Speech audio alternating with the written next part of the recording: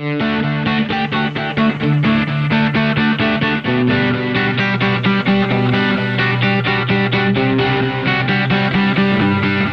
garden help you need. Now, Mid-South Gardening, powered by Palladio Home and Garden, with your hosts, Veda Vance, Kenneth Mabry, and Jim Crowder. Good morning and welcome to Mid-South Gardening. Glad you're up with us and getting ready to garden. That's it. Wear a coat. Wear a coat. But it's supposed to be a nice day today, though. It's going to be great. Houseplants is. go back outside. Yeah. Yeah. I was lucky you didn't have to bring any houseplants in. Hey, the last 2 mornings, I had to get the old credit card out and scrape the windshield. Oh. Yeah, with that's the credit card. Well, because that's Kroger card, probably all you you could use it for now, right? I'm like, what is this thin layer of frost doing on this windshield? Are we there yet? At this time, yeah. This seems like it should be the week of Thanksgiving weather. Yeah. Yeah. So, I was like, chilly mornings. We're getting this a little early, but not really, because didn't it frost like on our first expected frost date? Yeah, it's pretty close. Yeah. Yeah, between October 31st and November 15th when we get it. Yeah. So just pretty much right in the middle there. Oh, so I guess we can believe the weather this year. But you know how it is. I mean, you dress like, you're freezing to death in the mornings, and then by midday, you're in shorts and a T-shirt. Right. And then it's just... That's the Mid-South, isn't it? Is it not? Yeah, I always remember, here comes September. September is the month that I remember distinctly that you would be bundled up and then in your shorts by noon. Yeah. So that's the Mid-South, and that's why our plants freak out sometimes. They don't have a clue. No, they don't. They're freezing, and then the next couple hours, I feel like they're in Florida. And I really still hadn't seen, some pockets are really, pretty fall color. Right. I was driving home yesterday afternoon, and I noticed this pear tree. I don't know why there's still a pear tree in the city, but there was one there, right?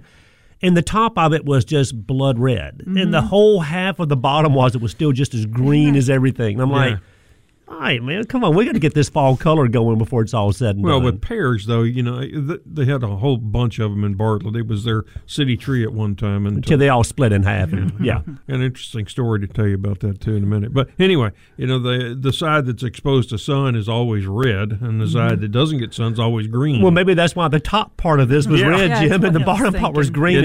You never pretty see cool. it totally in color. Yeah, yeah, right. Well, we have maples in buckets or in containers, like 4 of them. Prettiest tree out there. They are. I'm loving. 2 of them have the fall color, and the other 2 are green. No, go figure, right? I know. They're not situated in the same location throughout the garden center, so I guess it's a microclimate little thing going on. But yeah, 2 are nice in fall color, and the other 2 are just as green as can be. But I still think we're being set up for a pretty decent fall color, though. And whether it's the dogwoods, the crepe myrtles, the maples that you're talking about, the black gums, on down the line, because I'm just now starting to see hints of that. But at the same time, on some of these, a lot of the leaves have already fallen off, believe it or not. Yeah, that's true. So I'm like, this is a weird kind of, fall color season so far, Do you think the rain that we had previous to the fall colors helped the fall color? I think Or the things already happened? The whole situation of making fall colors normally happened? Warm, dry falls enhance your color. That's what I was wondering. Yeah, as long as it's not crispy dry. Yeah. Well, I think right now we're set up for a good fall color as it progresses because we've had a lot of warm days, cool nights, which is what locks the sugars in. So I think the potential is there. It's just whether or not we get an Arctic blast in here to lock the leaves on the maples like it's done so many times. And that could easily happen, So I hope we get that Arctic blast again. No, we don't. I was talking to a lady yesterday, and she had quite a few ornamental grasses in her landscape, which I love. I love ornamental grasses. But every year, either I don't think she does it, she has somebody do it. They go in there and they cut these things down to about 2 inches off the ground. And she had some actually that died last year, that didn't come back. And a lot of times we can see where, if you freeze the crown of an ornamental grass, that can harm it, or if it stays too wet, that can harm it. So, you don't have to go in there and cut these things down at ground level. In fact, I would recommend that you don't cut these ornamental grasses back at ground level. At least not now. Yeah, right. Not till March or April. Yeah, because right now they just exposed it. That's, to me, the whole point of an ornamental grass is something during the wintertime. And see, it's just the opposite. They didn't like this, this brown tissue, which I think is beautiful. Yeah, spray paint purple then or something, But they would have somebody come in there and cut these things way back this time of year. So it's just nothing there, of course. And then, this past year, a lot of them didn't come back. Yeah, if you're going to do that, I would immediately after cutting it, cover it with a garbage bag and then just cover it with mulch so that it stays dark and cool up underneath there.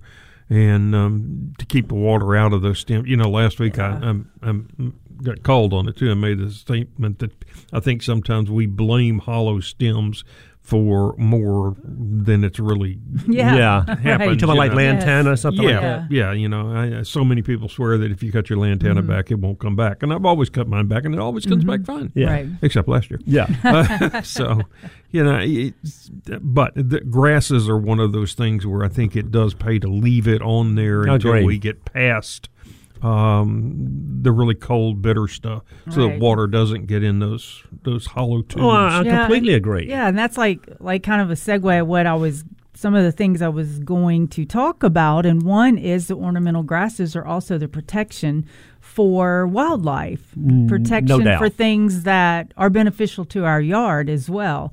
So when we're cutting the grasses out, you're losing the protection for the wildlife. And of course, some people probably say, "Oh, well, I don't want any wildlife like bunny rabbits but birds even." Well, I had a beautiful ornamental grass beside the pond in our first house in Bartlett, and we had ducks laying eggs inside there. Yeah. That's cool. Never knew they were in there unless you walked up on them. And I'm the one to talk. I really don't have nothing to stand on here, but because I like everything manicured and sheared and shaped and basically almost unnatural, right? Yeah, he takes his pen and points it north. He's very OCD. But my point is, I still love the way ornamental grasses look through the fall and winter. That never has ever bothered me. So that's kind of bizarre on the look that you like, and you're still loving ornamental grasses. And I don't mind cutting these things back in early March, the same time you're cutting your crepe myrtles back or whatever, which you shouldn't be doing anyway. Well, see, I feel the same way about roses. I think they're absolutely gorgeous in somebody else's yard. Yeah. I gotcha. Yeah, and the thing with roses, and same thing, I was talking to a sweet lady yesterday. She loves her roses, and she's got like 10 or 12 of them. It's not a huge rose bed, but it's enough to keep her busy, okay? And she had some rose rosette in one or two of her roses, and she wanted to know if she could plant another rose in that same hole that she dug one out that had rose rosette 2 months ago. Okay? And I was like, well, the safest thing you can do is not plant in that same hole, because they say, and Jim and Veda, y'all can tell me if I'm wrong, that if you dig up a rose that has rose rosette, a virus, of course, and you don't get every piece of the root system out of the soil, right? So you put your new rose in, and your new rose root touches a part of that old diseased root that you left in the ground, you can get rose rosette that way.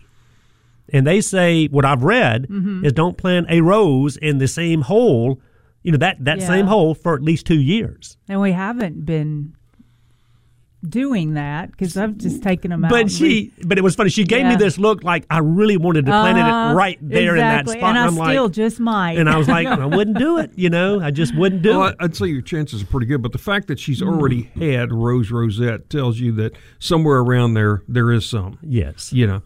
And in fact, I may have mentioned this before, but I was encouraging Rick Pudwell over at the Botanic Garden to treat the rose garden as annuals. Plant new ones every single year. You have started. You're just. When you get much further north, and roses are annuals. Unless you really pack these styrofoam cones over them and lay protect them down, bury them. Yeah. So But if you just treat them like an annual, the first year rose is just always spectacular. I agree. Mm-hmm. You seldom have leaf spot on it. It's just gorgeous. So plant them every year. You plant some new varieties. Now, some of the old ones that are pass-alongs, you leave those. Right. Okay, you let those go. But and then, you'll have a rose or two that performs phenomenally. Right. You leave that one too. Right. But you're kind of culling through trying to get the right roses. Right. Because everything you see about, this beautiful rose grows well. Well, that was in a trial test garden in Oregon. Yeah. Yeah, I know. With somebody doing maintenance every day. Yeah. Yeah. So, well, but she, rose rosette's a real thing. I'm telling you, witch's broom. Rose rosette, a mite. It's actually it's the virus, and Okay. when you cut a root off, obviously you've got the virus still in that root, and it can be absorbed with water that is in that area when the roots grow in there. So yes, it can happen. Yeah. But it starts with the mite and the mite makes it turn into a virus. Well, the mite carries the virus. Okay. Yes. Okay. So, but when we look at things like Hosta virus X, we seldom see it actually transmit back into that.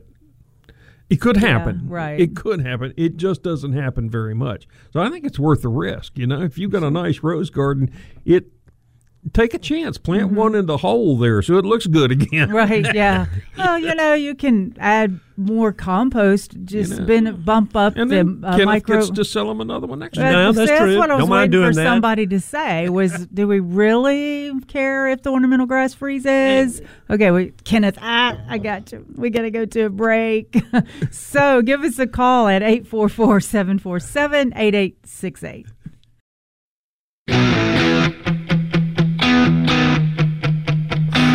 Good morning and welcome back to Mid-South Gardening. So if you're having trouble picking us up, if the frequency's not so good, you can go to kwamradio.com. Yep. Yeah, and stream us online that Stream it way. live. Yeah, because I know sometimes we're up and down. So And remember, you can also go to the same place and get all of our podcasts, all of our previous shows, so that you can, we have some affiliates who aren't with us for the entire 3 hours. So you can go and listen to the other hour or just, listen to all the past programs. Now, is that radio, kwam.com? It's kwamradio.com. kwamradio.com. Yeah. And then, of course, you can go to Facebook Live and see Miss Veda right there. So you don't know. see me looking at y'all going, pointing my fingers. Yeah. And then if you want to give us a call, local number, 901-260-5926. Or 844-747-8868. And y'all do know that the Tigers are playing at 11 o'clock today, right? But now, I knew you would tell us. Yeah, of course. That's why I always wonder. It's a big And then day. I say to myself, well, let me just wait till Oh, I it's get a to big the day. show and Who are they Kenneth will playing fill today? us Playing in. SMU, number 23 team in the nation. So, yeah. So what do you think? Of course we're going to win. Well, yeah, we're going to win, of course, without our, start top 3 quarterbacks that are out. So, yeah, we're all right. Wow. We'll be that's fine. would be like your top 3 gardeners being out. It's just not going to work properly. I was I was on the computer last night just doing some digging around and writing some stuff down. And I came across the picture of a chicken, okay? And it made me think, I haven't really heard a lot of chicken talk in the last year for some reason. Chicken talk? I didn't know chickens talk. No, but so many people, it was such a big thing for everyone to have chickens in their backyards You're right. for the last 5 or 10 years. And I think they still do, to be honest with you. This past Monday, a lady was good enough to contact me. She had a large orange tree. Yeah. And you see lemons available all the time, but you don't see a whole lot of oranges. True. And she said, it's so big now I need to find a home for it. And I said, well, I'll take it. Yeah. So anyway, I went over there Monday, and she had a lot of chickens. Yeah, in fact, she used to have a lot more until one of the neighbors complained. So anyway. But it made me think, because that was the big thing. Everybody wanted chickens. And listen, they were making these gourmet chicken coops. I mean, these things were better looking than the house I live in. Yeah, I'm have you serious. seen the one at the Botanic Garden? No. Oh, man. Okay, well, there you go. It's got stained glass windows in it. What? What? I've been trying all my whole life to get stained glass windows. And no, These are chicken has it. high class beautiful. chickens.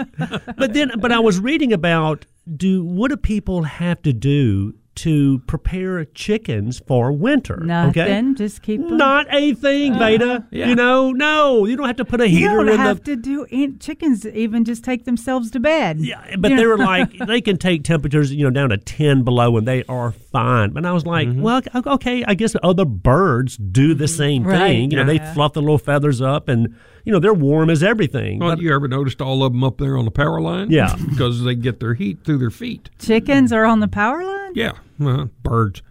But what they're doing, that wire is warm, and so they'll sit up there and just pick up some heat and warm their body up. That's pretty cool. But I was just thinking, okay, because I hadn't heard a word about chickens in the last 6 or 8 months. Well, it's funny that you say that because actually this week I was trying to sell this, not trying, but I always offer some compost when they buy shrubs and all. Of course. And he says, I'm You wouldn't good. be doing your job if you didn't. This is true.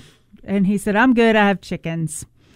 It's like, yeah, that chicken manure is fantastic, but you need some other stuff besides chicken manure. Yeah, I'm curious how many people actually eat the chickens once they're done laying eggs. Well, No. none, because Yeah. I'm telling you, everybody that I've talked to that has chickens, they all turn into pets. Every one of them. And they all have names. And as soon as you do that, Yeah. you've lost the idea of having nice fried chicken later Right, on. You're right. just not going to do it. Well, are you also talking about including like the silkies and the chickens? yeah. Oh, I had a silkie, a couple of them. I used to before. raise Buffy silkies. Loved them. Oh my gosh, there's just such little people, really. You see them thinking about this situation. Little hens make no noise whatsoever. They just go around in their little house shoes. It's just so cute.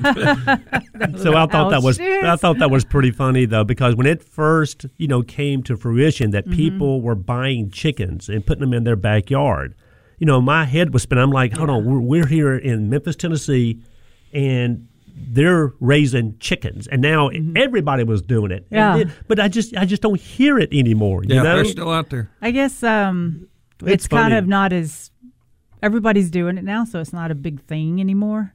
Is everybody doing it Well, now? and 'Cause, let me say this, and I'll get off the It doesn't chickens. take a lot of space.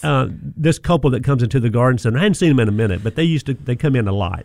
But they live way out on the northern edge of Bartlett, or really in Raleigh, okay? And they've got this house with a lot of land around it. Well, they've got a chicken coop, that's like a palace. But they also he built this big wired box that's on wheels, okay? Yeah. So he'll, herd his little chickens in there, and he'll shut the little door, and he'll pull this thing around to different places in the yard. Right. And he said it's funny because there are a lot of hawks around there is why he does it. He's got them in their own cage. And he said it's funny. Every time, they'll reach down and, get a little insect or seed or a piece of grass, whatever, and they're always looking back up. Really? They know those hawks are up there. He said it is the funniest thing in the world. Oh, my goodness. Well, it's like a lot of people do that in their sustainable gardening situation is they'll have a big cage so the chickens can eat all the insects in that little 10 by 10 area. And then they'll pull it and they over. fertilize it too. They're fertilizing too, and so they just keep moving this cage around. Or have y'all seen them where there's the cage and then a tunnel that they run through and goes to another cage? It's crazy. And that's how people are doing some of their sustainable gardening. Well, it's good to hear that the chickens are still out there, That's though. some work. And this isn't is a it? gardening program, I promise. Yeah, we'll I get know, back right? to gardening. We sound like vets. We'll be right back. Right.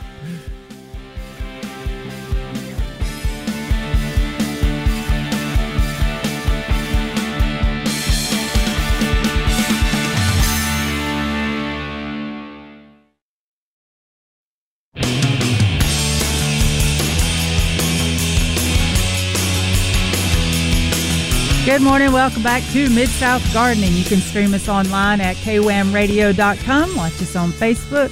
KWAMradio.com has our podcast also. Yes, it does. If you want to give us a call, the local number, 901-260-5926, 901-260-5926. And, Miss Veda?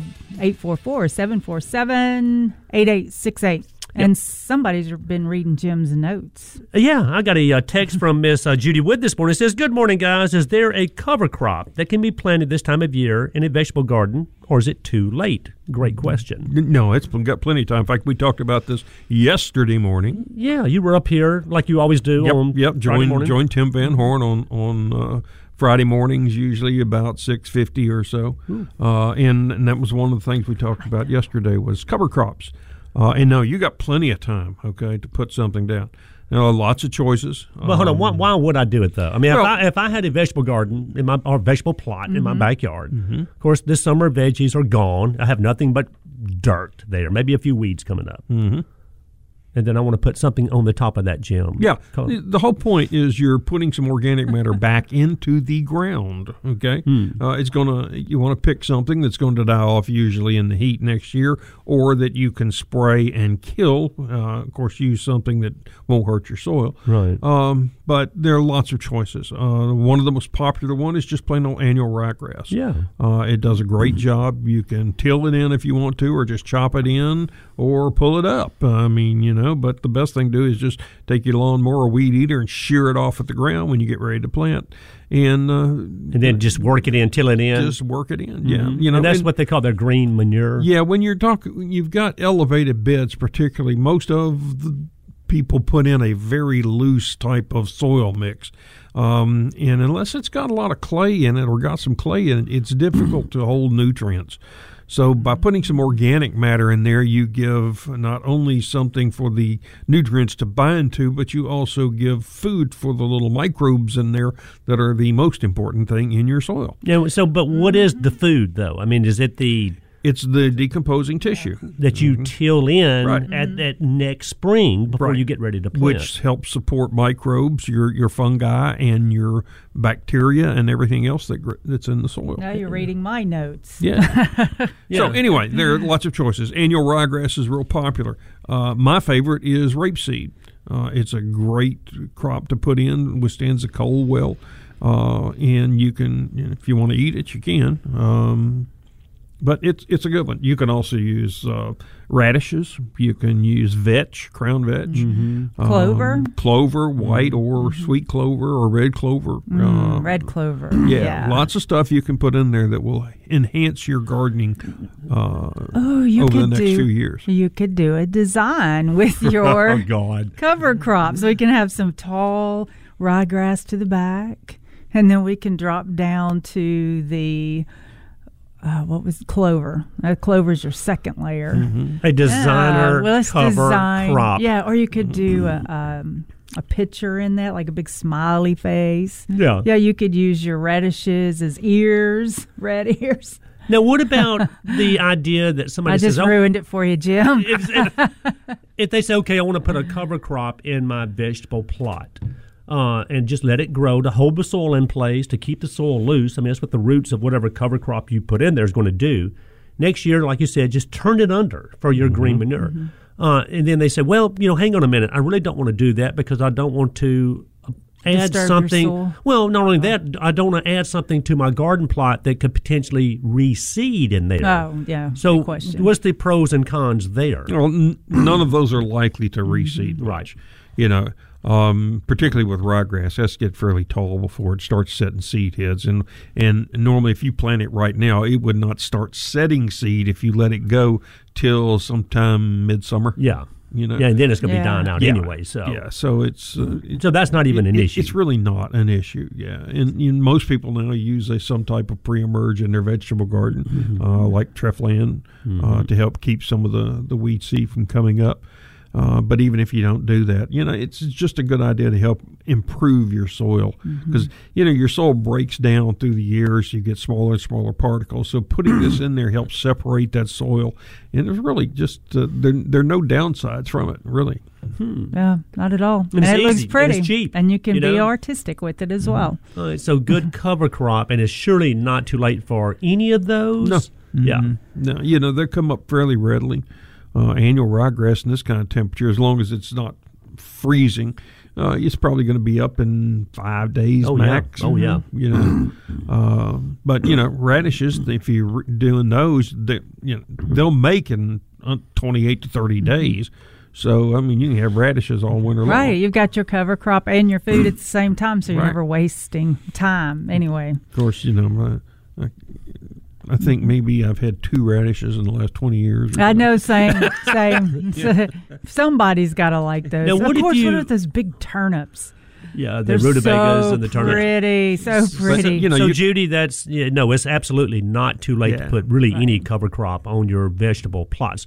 Now, what about if you? And I love the idea of doing that, and I recommend it all the time. But let's say, okay, I really don't want to put a cover crop down, but I still want to protect the integrity of my soil. It's not good to cover your soil with plastic. I guess straw. Not hay. But straw. And then take it off in the spring. Yeah. But with straw, you can still get some seed in there, right? Yeah. That's why by default, I think the way to go really is the cover crop. That's really the only way. Yeah. Well, that, or if you've got plenty of leaves, grind them up and put them on there. I mean, that's great. And you put them on about 2 inches deep, and you're not going to have many weeds seed that can get to the ground to germinate. So and then next spring, just turn that under. Why have I not ever thought about putting a layer of leaves? Ground up leaves. Garden? Yeah, the ground up leaves are just, you don't have to grind them up, but if they're like oak leaves that stay fairly dry even when they get rained on, they can blow away. Okay, and if you put something like maple leaves, they're wet and they really they'll even block the air out. Right. And then that's not good either. Yeah. So really, cover crops are just absolutely the best thing to do. They really are good. Because if you put black plastic over, then you have the opportunity to sterilize your soil. And I don't then like the idea of that. You got to start back over with adding all your microorganisms. Yeah. Gosh, remember the Vapam that sterilized the soil for how many years? Yeah. Great product. Yeah. Well, but then remember, it was really a right way of thinking at that time, but really a wrong way of doing things is when people used to do the black plastic gardening. Yeah. And don't think it can't be done, because it can. But what you would do before you put your plastic down, you would always add a lot of compost to that area. You would put the black plastic down, and then, you would add the lime, the fertilizer, of course, and then you would cut your X's and plant your plants in there. But it was so hard to regulate moisture up under this black plastic. And it flattened the soil. Oh, and it heated up. If you didn't put mulch on top of it, it'd really heat up. But now there's landscape fabrics, that do really the same thing as plastics, but they are very porous, and that's water pass, through it. But it was a tough way to garden when people were doing these black plastic gardens, and a lot of people did it that way. I know. I look back at it and I think, that was all marketing. Yeah. I don't know if a gardener would, somebody will take something like the black plastic was good to use to sterilize your soil, which people had to do that sometimes. But then somebody in marketing thought, I'm just going to tell everybody. So the next thing you know, we're all putting trash bags down on our landscape. But then remember, you'd buy this black plastic in these rolls. I mean, you had every size known to man, 10 by 20, 10 by 40, 10 by 50, whatever plot you wanted. I just recall people doing the black, can I just use the black trash bags? Well, you can, but you can if you want. But that's an old way of thinking. People wouldn't dare try to grow vegetables anymore in a black plastic garden. Well, I'm not sure about that. Say, it does actually produce pretty good tomatoes. Well, no, I mean, Jim, it does work. But it's just not as far as I'm talking about, as far as the health of your soil. Oh, that's true. Yeah. Right. Because we're talking about the health of your soil. That's why we put a cover crop in there to start with anyway. It's really overall for the health of your soil. Right. Or maybe you don't leave it on long term. Maybe you just leave it on a certain cycle. Like some people use it to warm the soil up sooner. But then a lot of people use it to kill Bermuda grass. Yeah. Okay, that I can agree to with. To kill Bermuda grass. Yeah, I can agree with that. But how far we've come though, with these wonderful raised beds. I've seen some raised beds that are unbelievable.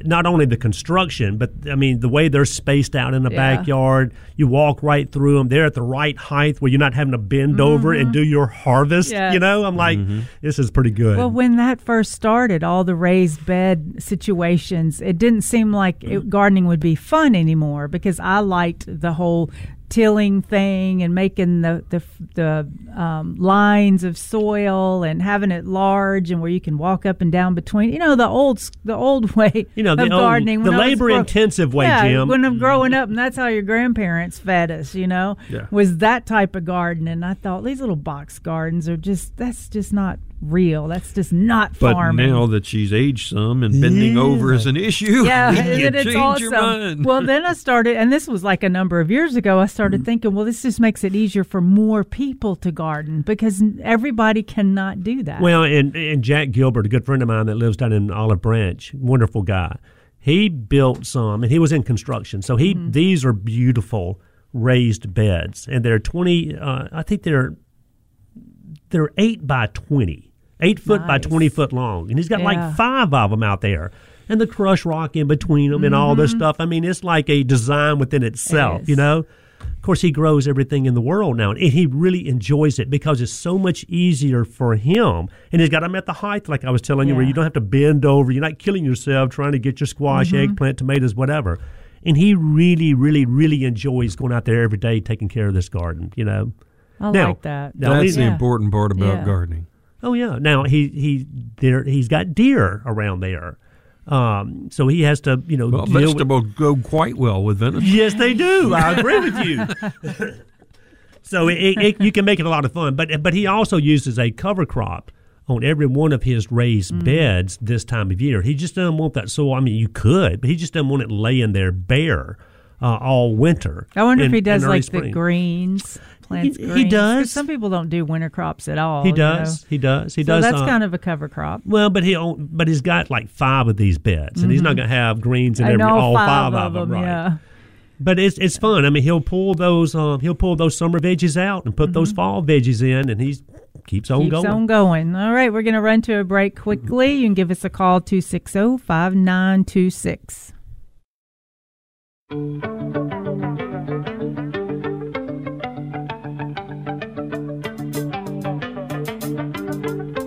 Good morning and welcome to Mid-South Gardening. If you have a hard time picking us up, you can go to kramradio.com and stream us online and hear our podcast as well. I'm Beta with Palladio. And I'm Mr. Kenneth with Dan West Garden Centers. And I'm Jim, the short, fat guy, retired gardener.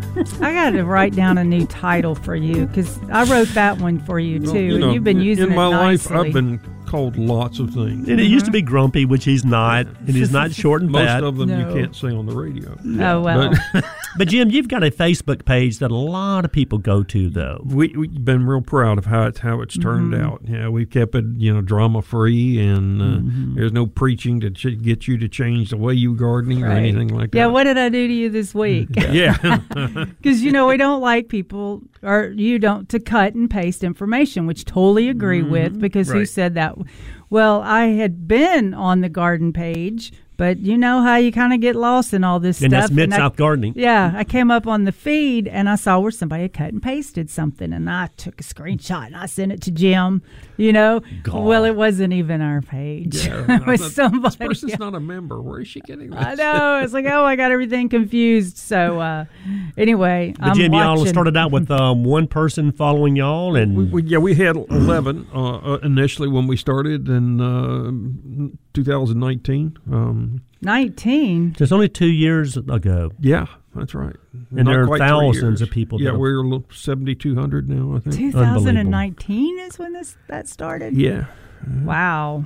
Well, we did have a text from Mary Tyndall this morning. She said, "Good morning, everybody. After the Mid-South Gardening," of course, make sure it's after Mid-South Gardening this morning. Come on down to the Senatobia for the Tate County Holiday Open House, sponsored by the Senatobia Main Street, from 10 to 3 today. They got cash. I'm down there. They're giving you cash. Prizes. And I'm going. Bank card giveaways and dozens of local merchants will be participating down in Senatobia. That'd be a good time. And that's, like I said, from 10 to 3 today. Just minutes down I-55. So, yeah, Mary, hopefully Miss Veda and me and Jim, we all might come down there. I'm not going unless they all go with me, though. Oh, I got to do the work thing. Oh, well. Play with the pansies, ornamental grasses, soils, Christmas.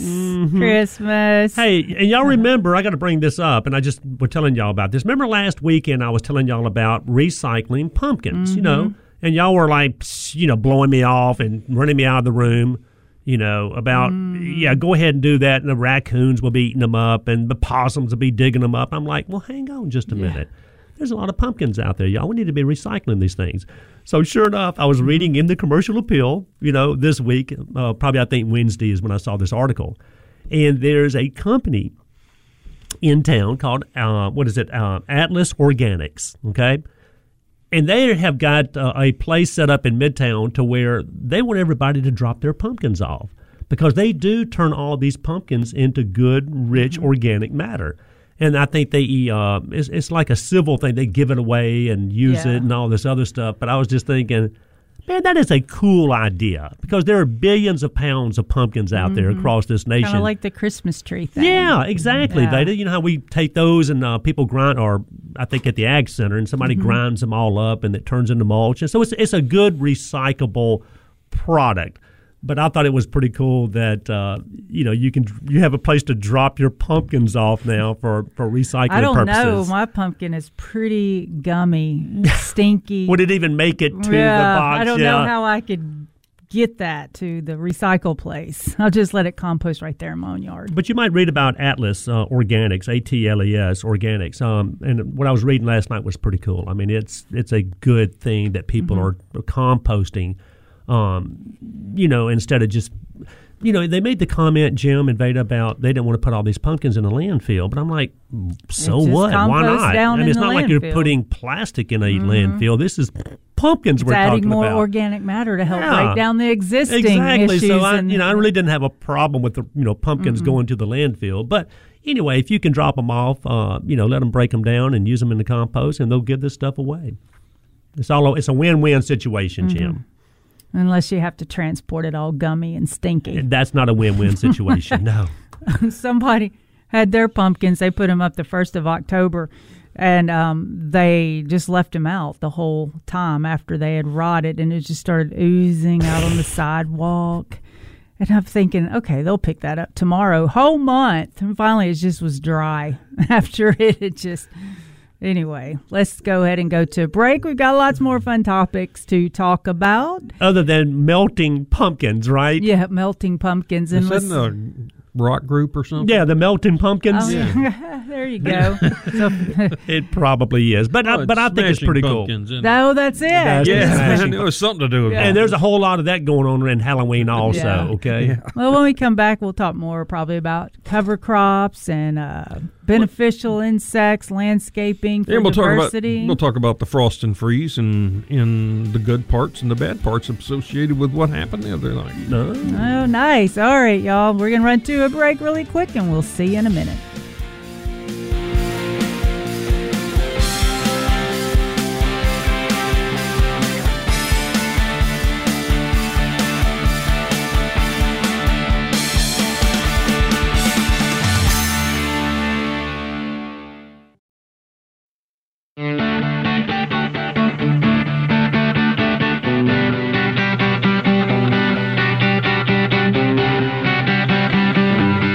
The garden help you need. Now, Mid-South Gardening, powered by Palladio Home and Garden, with your hosts, Veda Vance, Kenneth Mabry, and Jim Crowder. Good morning and welcome to Mid-South Gardening. Glad you're up and with us today, learning how to garden or teaching us how to garden. Exactly. That's right. We'd love to hear your questions. You can post them on Facebook Live. You can call in and talk about them live on air, or you can give the information to Claire and she'll put it up for us and we can just move along. A lot of different ways to do it. And during the week, if you come up with a question, just put it on our Facebook group page, Mid-South Gardening, and somebody will get right back to you. They will, just like you said. How long does it take to get right back? Well, usually just, sometimes with me, if I'm tagged in it may take several hours. Right. Oh, is that all? I'm thinking a couple of days, maybe. Yeah, but no, usually somebody has responded with under 5 minutes before somebody answers a question. My God. Yeah. I know. It's Got great somebody to have on call 24/7 or what? Pretty much, yeah. Mm-hmm. It's it's not crazy. It's really great. I do like all the social media because it is great. It ties the garden center group tighter together, right. And because we don't have the newspaper anymore. I tell you, I'm serious. Go to Mid-South Gardening and just scroll and look at the different pictures. You see the different comments. You see all these questions. And it's just a wealth of information. And that's what it's all about anyway. Well, when I just said we don't have the newspaper, instantly it popped into my head, Mr. Paul calling, and frustrated because our gardening pictures that were in beautiful the color, gardening page, in the newspaper went black and white. Yep, and then it went away. So, Mr. Paul, I just thought of you. Anyway, you can give us a call, 901-260-5926. 901-260-5926. That's the local number. And you can call us anywhere in the country at 844-747-8868. Thank you very much. I was admiring my photos, and then I'm like, I feel somebody staring at me. It's my turn. Yeah, and we know that people have been, enjoying the fall and the fall weather, which is beautiful, and people have been planting their pansies, violas, ornamental cabbage, kale, on down the line. But, right behind this is coming the Christmas season, right? And we've talked about this before. And then, one of the plants that people love. Christmas trees? Is poinsettias, okay? Yes. And there are some do's and don'ts with poinsettias. Don't eat them. Don't eat them. But, you'd have to eat a bunch, yeah, you wouldn't can. you? I was reading last night where a 50-pound human would have to eat over 500 bracts of poinsettias to give them an upset stomach. Even animals, right? Isn't it? Yeah, they're not toxic. Now, they are toxic to dogs and cats. No, they're not. Jim, we got to eat a lot. Yeah, I read that one too. We'll have to see. Yeah. I mean, I wrote down not toxic, but I thought I read where it was toxic to dogs and cats. Just trust what you wrote. But, this whole thing where people were like, I don't want a poinsettia in the house because it is so toxic, so dead. No, it's not, But the thing with poinsettias are they will last really through the Christmas season. They're part of Christmas, of course. But one thing they don't like is cold temperatures. And I've told the story before where I went to a Christmas party one time. And out there, and it was freezing. And out on the deck were these two big, beautiful pots. And these were stuffed with poinsettias. And when we got to the party, these things looked beautiful, okay? And it was, 32 degrees out there. By the time we left the party, y'all, these things were dried up and dead and wilted over. I mean, they do not like cold weather.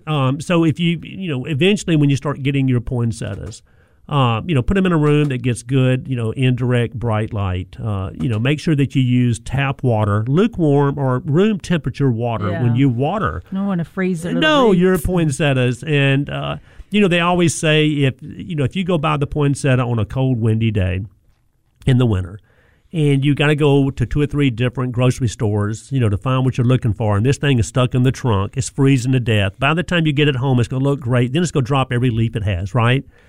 Keep it out of that cold weather. But other than that, I always tell people, once the Christmas season is over, Jim, Veda, throw it in the compost pile. Just get maybe they'll have a poinsettia dump. Jim, I would participate in that.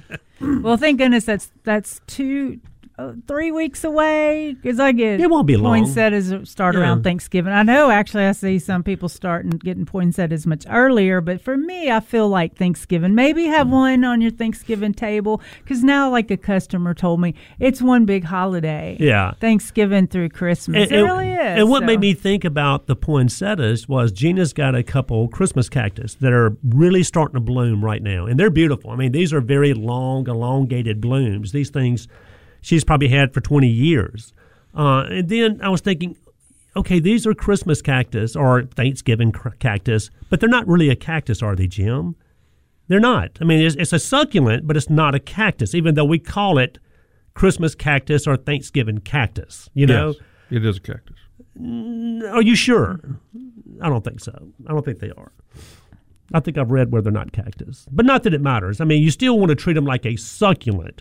You want to give them good. There again, indirect light. You want to keep them somewhat cool. Right, and the biggest thing that you don't want to do is overwater a Christmas or Thanksgiving you cactus. You can go like a week, 2 weeks. Oh yeah, I mean because they are sometimes. Succulent. So you don't want to keep these things wet. But I tell you what, when they start to bloom, they're so inconspicuous through the whole year. Until now. Yeah. And I noticed the other day when I went in there, on both of them, they're really starting to bloom. And like I said, she's got some very long blooms on them, so they're very elegant looking. But I'm thinking, These things are just, to me, they're just ugly as they can be. Until they bloom. Yeah. But they're beautiful, though. I know. I think that, too. And then I see people with them in containers. It's almost like if you put the Christmas cactus in a cool-looking container, then it all looks good together. But then if you put it in a cool-looking container for the whole season, except for when it blooms, then it doesn't match the container. But my thing was, and I'm pretty sure, and Jim, he'll find out, that. Why do they call them Christmas or Thanksgiving cactus when they're not truly a cactus? So you know what their botanical name is? Zygocactus. I knew that one. Mm-hmm. I'm so proud. Yeah, but I think scientifically and botanically they're just not a cactus. But I could be wrong. Hey, don't get me wrong. But we'll see. But I mean, if they're not, why do we call them a Christmas cactus? I know, because there's so many things like that we call them, and they're not even that. And the thing with the poinsettia, we've all read the story where I think, Colonel Poinsett was like the U.S. ambassador from the U.S. to Mexico. Yeah. And he saw these things in Mexico because they're native there. And he sent some poinsettias back to the United States, during the holiday season. Mm-hmm. And that it just caught on. Yeah. People love these things. And that's where the name even comes from. Poinsettia is from, Colonel Poinsett. Right. So the stories behind some of these things are pretty cool also. We don't think about the story behind it. We just think about we want a poinsettia. The legends of the name of how it came to be. Yeah, and we're still fall, really, technically, and fall is for planting. Fall is one of the best times to plant, even though it seems sometimes the availability is low of what you're looking for. But, there's so much in stock still that you can plant. I'm telling you, you hit it on the nail. I've had so many people come into the garden center. Just even yesterday, I had a couple of ladies come to me, and she said that she had a landscape company that was going to come over and do a lot of her landscaping here within the next week. Mm-hmm. And, he's going to debunk me. And she asked me, she said, they supposed to have done this 6 weeks ago. Look at the family name there under this. And she said, is it too late for them to come out and do my landscaping? I'm like, absolutely not. I mean, she really thought. She was worried. Yes, absolutely. It was getting just too late in the season to plant, and these were mostly just trees and shrubs. I hear that too. And I was like, no, ma'am. As long as that ground is not sloppy wet and it's not frozen, they can definitely get out there and plant this stuff. You're like, and I have a wagon here, and I'll show you what shrubs. Exactly. Are there any exceptions to that?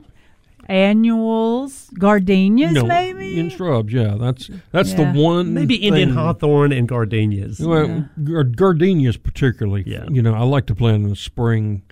Quite often, although they'll get some root development planted this time of the year, they may not get enough roots out to replace the moisture that they need, and when the temperature gets really, really cold and bitter. Yeah. So it may suck the moisture out of the stems and they not be able to replace it. And that's the gardenia you're talking about. Yeah, see, I agree with you. We have like 3 gardenias left at work, and they're beautiful, but I just don't feel good in selling them because I really feel like they won't. Yeah, they might, but probably not. Yeah, the other thing I don't like to plant in the fall are 4-inch pots of ground covers. Those I like to wait till spring. Yeah, because so often we see just a hard freeze heave them up out of the ground, and then wind dries that root ball out, and they end up dying on you. So if you're doing, now monkey grass is an exception. You can dump it on the ground, plant monkey grass, it'll be fine. It'll root in regardless.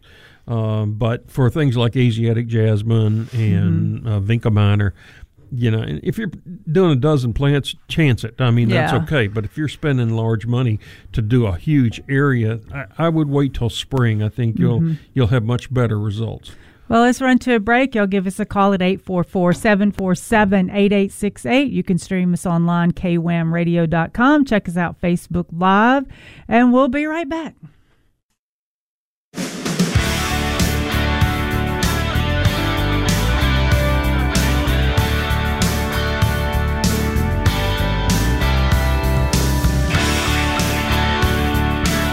Good morning and welcome back to Mid-South Gardening. Our producer's looking at us with the eye She She's keeps like, you in line. Yeah, I'm watching her going, okay. Thanks, Claire. Oh, gosh, she's looking at me, too. Well, she keeps us on track like Tom. That's why I have we're my about back to her, so I don't, she doesn't kill me with the evil eye. If you want to give us a call this morning, 901-260-5926, 901-260-5926. And we were talking about poinsettias and me. Oh, what's wrong? I can't make them work. Poinsettias and and the last thing we were talking about is were they toxic to dogs and or cats? I guess they are. They are only. Well, they say they're mildly toxic, but they could not physically eat enough to kill them. Yeah. I mean, they're just not. So don't have to worry about it. Now, like with anything, the sap of poinsettias, even on humans, some people are allergic to it and have a reaction to it. So I mean, it could cause some skin issues or something like that. Yeah. But it's not. They're not going to die if they eat some poinsettia. Yeah. Because you always look at everything as potential poisonous because people react different, or animals react different. A small percentage. So everything's potential. We humans do the same thing. Yeah, exactly. Yeah, that. So. And then, we'll get off talking about anything Christmas related, but Louise Taylor just said, good morning. Right, She said, good morning. I love shopping early with Christmas music. So there you go. Well, good, because we're doing that right now. Yeah. Hey, let's go to Kim. Good morning, Kim. You're in the Mid-South Garden. Thank you. Hey, Kim. Good morning to you, babe. How have you been? Good. I'm calling just as a happy birthday to Ken Mabry. How in the world how did you know that? It's all over the internet. I know it's coming up Monday. Nothing private. Once I learn something, I don't forget anything. I'm a computer, so. You're not kidding. And it was good seeing you and Eddie the other day. They came by the garden center. And it was really good seeing y'all, Miss Kim. I mean, you look great. Of course, Eddie was great. It's always good seeing y'all two together. Eddie looks better because he's lost weight. I haven't lost any weight, but I'm trying. Well, that's just a sign of prosperity is all that is. No, I think it's a sign of laziness. Nowadays, yeah. Well, and Kim, now, you do a lot of gardening yourself, and you do a lot of vegetable gardening in your containers. Now, I'm assuming now all that stuff is gone, pulled up, and it's in the compost pile, correct? No, because I have a lot of the herbs that we just leave there hoping it will make it through the winter. That's and right. if it doesn't, we'll replace when we see you next spring. But right now we still have a pot of snow peas. Eddie told you we have a pot of, he called it sugar peas, snow peas. Right. So, and a lot of things we just leave out there, hoping and praying they'll make it. And how did your garden do this year? I mean, because some people, some years it's better, some years it's worse. A lot of that depends on the weather. How'd yours do, Miss Kim? Like I said in the picture of the little joy that I sent y'all. Yeah. Many things have not produced as prolifically as some other years, but I'm eating the last of the incarnata fruits now, and there weren't as many as some years, but they started later, as you know. Right. And she's talking about Passiflora incarnata. Yeah. Because passion vine. Yeah, and it was so wet and cool this spring that, things were later as far as the veggies go. You're right. Yes.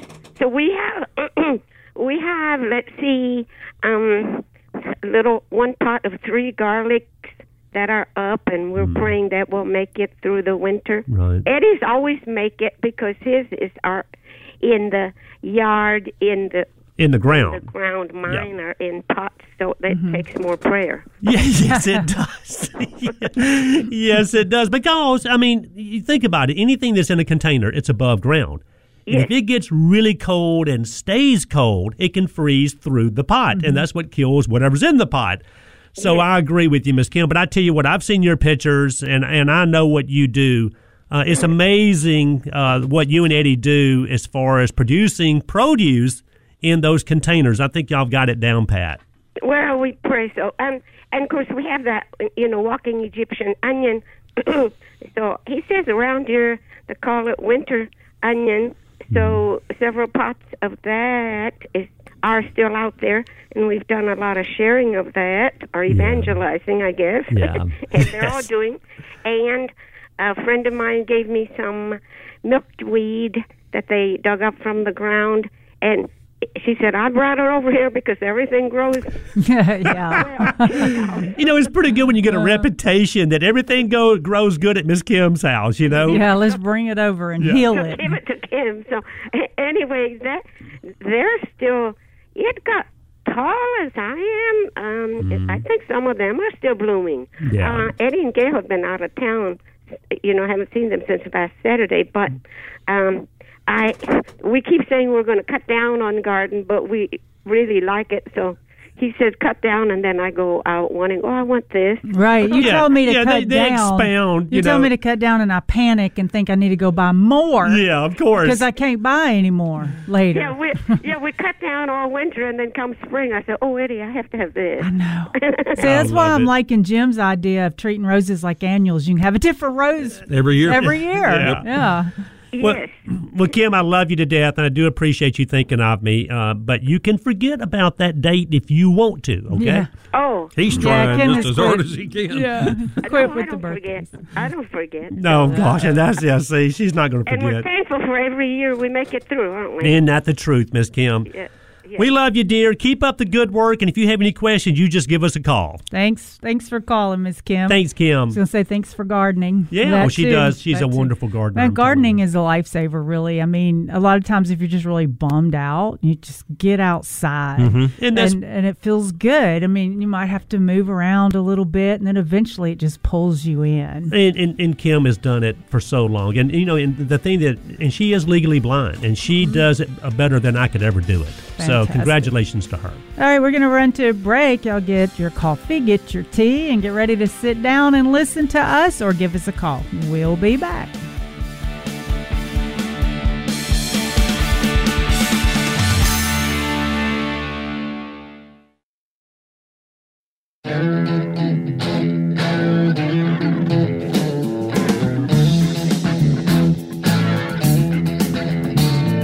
Good morning, gardeners. Welcome to Mid-South Gardening. We are here hanging out talking about your garden or what your garden could be. Yes, and if you want to give us a call, guys, it's easy. 901-260-5926. 901-260-5926. That's a local number. And you can also give us a call at... Jim's looking for the number. Are you hiding it? 747-8868. That's 844-747-8868. You need to write that down I somewhere. do need to write it down. I don't know what happened to my piece of paper, Jim. You can just cheat. Some things we don't ever think about is vertical diversity. Looking up and the trees, our canopy of what's landscaped above us. No one looks up, ever. No. But the trees, what kind of trees do we use? Are we thinking about what they're beneficial to? Like what kind of caterpillars, what kinds of birds? Are you planting them properly for a windbreak? Yeah. There's things like that. Vertical diversity. I saw that phrase somewhere. And how many times though we talked about a tree is something substantial, okay? Mm-hmm. So you don't want to just willy-nilly just plant a tree anywhere in your landscape. And you can, don't get me wrong. Especially if you're just doing one. Yeah. But a lot of people strategically plant trees, whether it's for windbreaks like you're talking about, whether it's for screening, whether it's for shading more than anything. A lot of people do it for shading, like if your house is facing due west and it will flat out just cook, in the afternoon sun, people will plant a tree out there to shade the front of that house. That's all you're wanting. I just want a shade tree. But as far as the diversity. Yes. Because, there's certain trees that attract certain types of birds. So if you're wanting that type of bird, then you look and see what types of plants attract the bird or has the food for the birds. And trees are the same way. You never think about how a tree will benefit this type of bird versus that type of bird in terms of nutrition. Or even shelter, really. Well, and then there are trees that have berries, that people, truly birders, they want to make sure that's happening at some point. Most time we'll have a berry in the fall. But, a lot of people, they take into account that these things are attributes to this tree. Where to me, I'm just looking kind of for a tree that, looks good, and I put it in the right spot, Well, another type of tree to mix into your landscape is the marcescent, the trees that hold their leaves. through the winter. Like an evergreen. Yeah. Well, no, like the oak trees. You know how they keep their leaves in the winter and then they lose them in the spring, like red oaks. Red oaks, yeah. Yeah. Mm-hmm. Well, that's a good tree to have because of the leaves are there. That adds protection to wildlife too, birds and such. So, plant. That's the vertical diversity. Plant one that keeps its leaves. Plant an evergreen. Plant one that loses its leaves. But are you thinking about wildlife when you're thinking about this, though? Right. Yeah, that's my whole thing. When I think about wildlife, I think about plenty of space to have a party. Oh yeah, that wildlife. That wildlife. No trees for that one. No trees for that one. But and what about putting up like suet and bird feeders, this time of year? A lot of people say, that you will, birds, that let's just say if you start feeding birds and with suet or bird food now, right? But then you stop feeding them in midwinter. They get so accustomed to coming to your place for food that they're like, no, you're going to kill all these birds out there. Horse feathers. Right. Exactly. Yeah. Thank you, Jim. And what do you mean by that? Well, they'll just find food elsewhere. Yeah. I mean, there have been times it's an easy way to get food, but you're not weaning them just to eat your food. It's like people say, "Oh, I got to take my hummingbird feeder down, otherwise the hummers won't go south." No, they're a little smarter than that. Yeah, they got millions of years of ingrained instincts. Of migration in their brains. You can't make them stay. So they're not going to stick around just because you've got some sugar water in your hummingbird feeder. No. Yeah. Well, then also if you have like a sterile monoculture landscape, you would definitely need bird feeders because they don't have so much to come to the landscape for. Well, I feed mine. I feed them a suet. I don't feed wild bird seed because I get bazillions of sparrows, and I don't want anything with corn that helps keep not having blackbirds in there. But I feed a suet that has it's stuck together sunflower seed with dried mealworms. Yeah, and then I have a mealworm feeder all by itself, and that's what I feed through the winter. So I get lots of wrens and bluebirds and things like that. So you can attract a certain type of bird by the bird food you use or by the types of plants. So, but Veda's cheating. Not only does she have the bird feeders up, she wants the diversity out there, like for them to nest in, to roost in, to have a home in. Says the lady who lives in an apartment. Yeah, I know. That's why I'm really. But the trees have finally gotten tall enough that now I get to enjoy that. I don't have to look down on it. And I remember when I moved in, I said, "There's no way I'll ever be here when those trees grow up." Well, dadgummit, I'm still there. Yeah, but I mean, but at least I have a garden center to garden in, right? Yes. So don't forget about the old feathered friends out there. Yeah. They might need a little helping hand, with some suet, and it's easy. You just hang that thing up there, and they pluck away at it, and they love it. I thought suet was a bird. Because you were getting suet, you get bird seed to feed birds and suet to feed a suet bird. Then I thought, I should check into this little. We are experts. I promise you. Well, you had to learn by some mistakes, and since this isn't a recent epiphany, I feel okay to say it out loud. Exactly. And then let me just make a comment.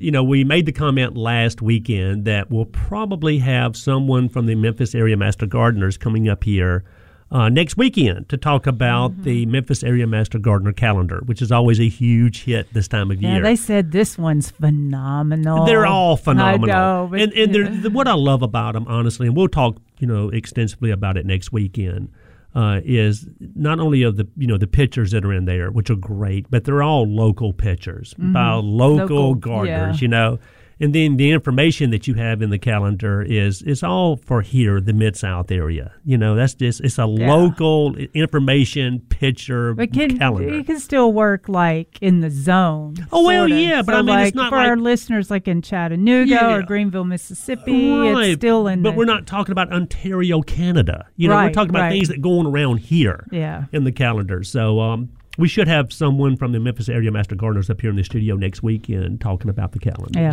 I'm looking forward to seeing that. It's a lot of fun. They're already, and then we're going to talk about that next week. So y'all definitely have to tune in to that. And I got a question for both of y'all. And forgive me if I didn't catch this, but I know at one point we were talking about these exotic insects and animals that we just don't want around here.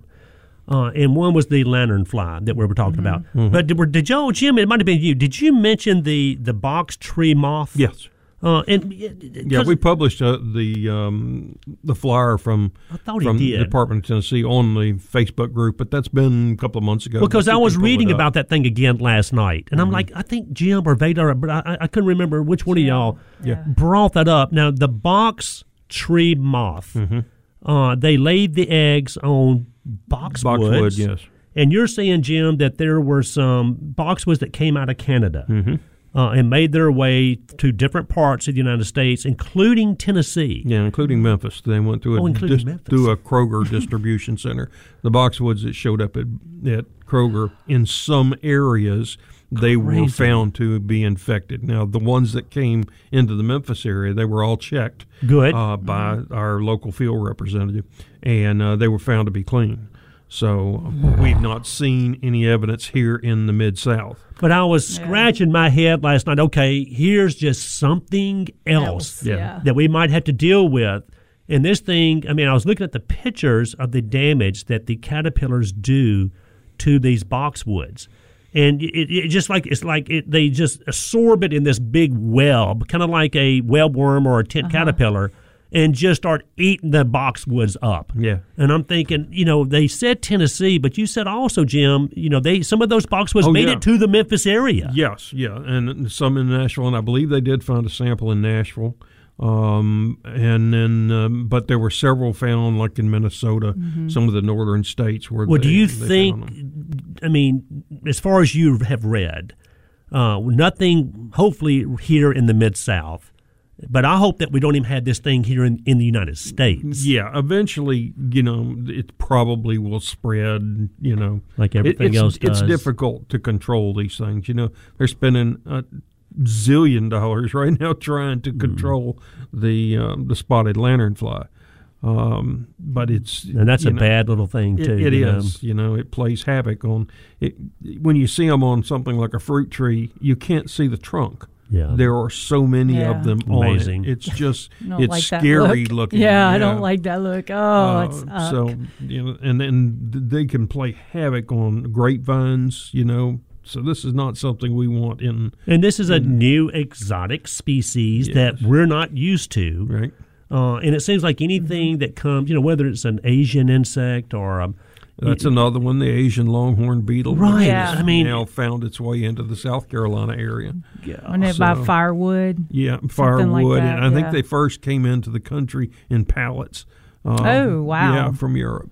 I mean, how do you stop it? Asia. Really. Yeah, exactly. Because, they inspect. Everything's inspected. But, it is an insect. Yeah, and when you're talking about, literally on any given day, hundreds of thousands of pallets coming into the country. Yeah. How can they check every single one? Yeah. That's and I know we got Alan on board, and Alan, we'll get to you right after the break to talk about some trees. But it's just, but like I said, I was reading this last night thinking, that we have enough problems as it is. And I guess this will always be this way, that we'll always have some of these exotics coming in from wherever, and it just creates another problem.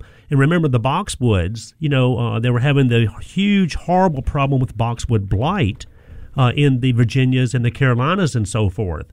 And thank goodness that, to my knowledge, hasn't made it here to the Mid-South. No. But it's been detrimental hugely in those areas. And the moth won't be as tough here as it is. Like in England, they have forests of boxwoods. Yeah. Where they're a real problem. Here we have just, scattered landscape with them. So I think they'll be, even if they do make it into our area, they'll be much easier to control here than they would be, say, in England. Where so the sky's not falling yet. Not yet. Not here. No. Right. So now we need to just find the predator. That's the thing, if we can come up with a predator. But then, you never know when you release a predator on it, if it's going to be predatory on something that you didn't want it to. Right. That's there are a lot thing. Of, maybe it would hate kudzu. Oh, we're going to go to a break and we can talk about that. Yeah, when we come back from the break, I want to talk about when people do things that just make them, they're not doing what you think they are. This is true. Yeah. All right. We'll be back.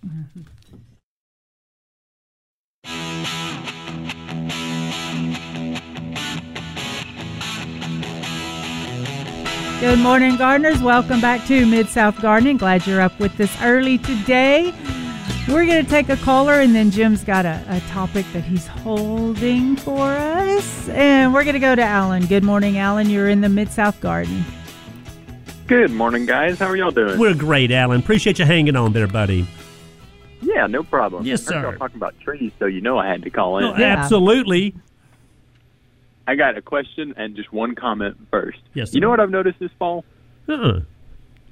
I have noticed walking around campus on the University of Memphis and at my church and at a couple other places how well taken care of those trees are. Huh. Well, and how pretty they are. You're right. Now, Alan, and also I was reading some articles about the Botanic Gardens last night, the Memphis Botanic Gardens. And, of course, the Memphis Botanic Gardens have their own arborist. Well, you know that the University of Memphis, with all the trees out there on the campus, you know, they have their own arborist out there also. True. You know, so. Oh, yeah. But, Alan, let me just say this real quick and I'll let you speak. You need to come up here and see us from time to time. We do miss you, Alan, is all I wanted to say, buddy. Hey, I'm finally catching up on sleep. I got up in time to listen to y'all. We don't want to hear Way to that. go, Alan. Alan used to be our producer up here as well. Yeah, Claire taught him everything he knows. Yeah. Oh, yeah. Missing all the shenanigans already. So, anyway, shout out to the arborists that we don't see, but they do such a good job. But they're just so pretty. You know what else University of Memphis has? Crazy squirrels. Oh, do they? They're after classes and all the students are gone. Those squirrels cause a ruckus. They're everywhere. They're running all over the place, yelling at each other. It's a party. It's one of those wild parties that y'all were talking about. There we go. Yeah, I've never known a squirrel not to be crazy. Let me put it that way. God. You can see it up close and personal there. My goodness. You sure can. Alan, I'm sure school is going well for you. I know you were making straight A's when you were here. So, yeah, and congratulations. I heard that you got engaged also. Yes. Exciting time. Yes. All grown up. Yeah, but we can't have it that way. No.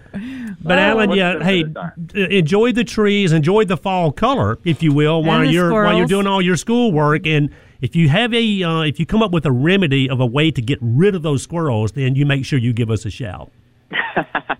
For now, I'll watch them have fun. Yeah, exactly. That nothing better entertainment than that sometimes. Yeah. Thank you, Alan, for calling. Yeah, go ahead, buddy. Go ahead. Probably for Jim. I've got some bonsai tools now. Mm-hmm. I had some birthday presents, got some fun stuff. I still don't have a tree. Mm-hmm. You mentioned pyracantha, I think. Mm-hmm. Mm-hmm. Is now a good time to start going and getting some of that and trying to, trim it down to size and try my hand at wiring it up and that kind of thing? Yeah, it is. It's a good time. Now, one thing with pyracantha, make sure that when you get ready to do the wiring, water it thoroughly the day before and then wait a couple of days. It gets more pliable when it's a little bit dry. So same thing happens if you decide to do an azalea. We want to let them dry for a few days before you start to try to wire them. Otherwise, it'll snap. But yeah, it's a good time. This time of year, you usually see plants that have been brought in the spring. We got another growing season on them, but they're beginning to thin out, drop some foliage, and you can see the trunk and the root structure and that sort of thing. And I would tell you, Alan, also to make sure you wear a pair of gloves, which Jim wouldn't tell you because there are thorns all over this pyracantha. Okay. Yeah, and there are some thornless ones now too. So there are some other options. Yeah. Gotcha. But yeah, when they get loaded down with berries on a little pretty tree, man, they're spectacular. Cool. Y'all got some of that at Dan West? We have some pyracanthas at the Highway 64 location, Mr. Allen. Cool. All right, thanks, guys. All right, buddy. Good hearing from you, Alan. Appreciate the phone call, Take care, man. Alan. So, y'all have a good one. Thank you. I have never thought about bonsai and a pyracantha. Me either, but that sounds pretty cool. They're gorgeous when they're full of berries. So you've got to, And the leaves are typically smaller than a lot of plants, so they lend themselves to bonsai. And they bend pretty easy. If you let them dry a little bit. Yeah. I would have never known that. I spent so much time pruning espalier on the wall of the pyracantha, and where they're 8 feet this way, 20 feet that diamond way, shapes and so forth. Yeah, right. So it's hard to imagine that big, huge pyracantha down to a little bonsai. Yeah, well, that's where you find you a nice 5 or 6 foot tree that's got a good trunk and good root flare on it, and then 20 minutes later it's 12 inches tall. Yeah, that's so true. It's amazing. I mean, you can start. grow a bonsai redwood forest on a piece of rock. Absolutely. It's the most amazing thing I have ever seen, and one of the most expensive things I've ever seen. But that's pretty cool, though. Just get that wire out there, bend those things in shape, do the pruning, and he'll love it. All right, we'll see you in a few minutes. We'll be right back.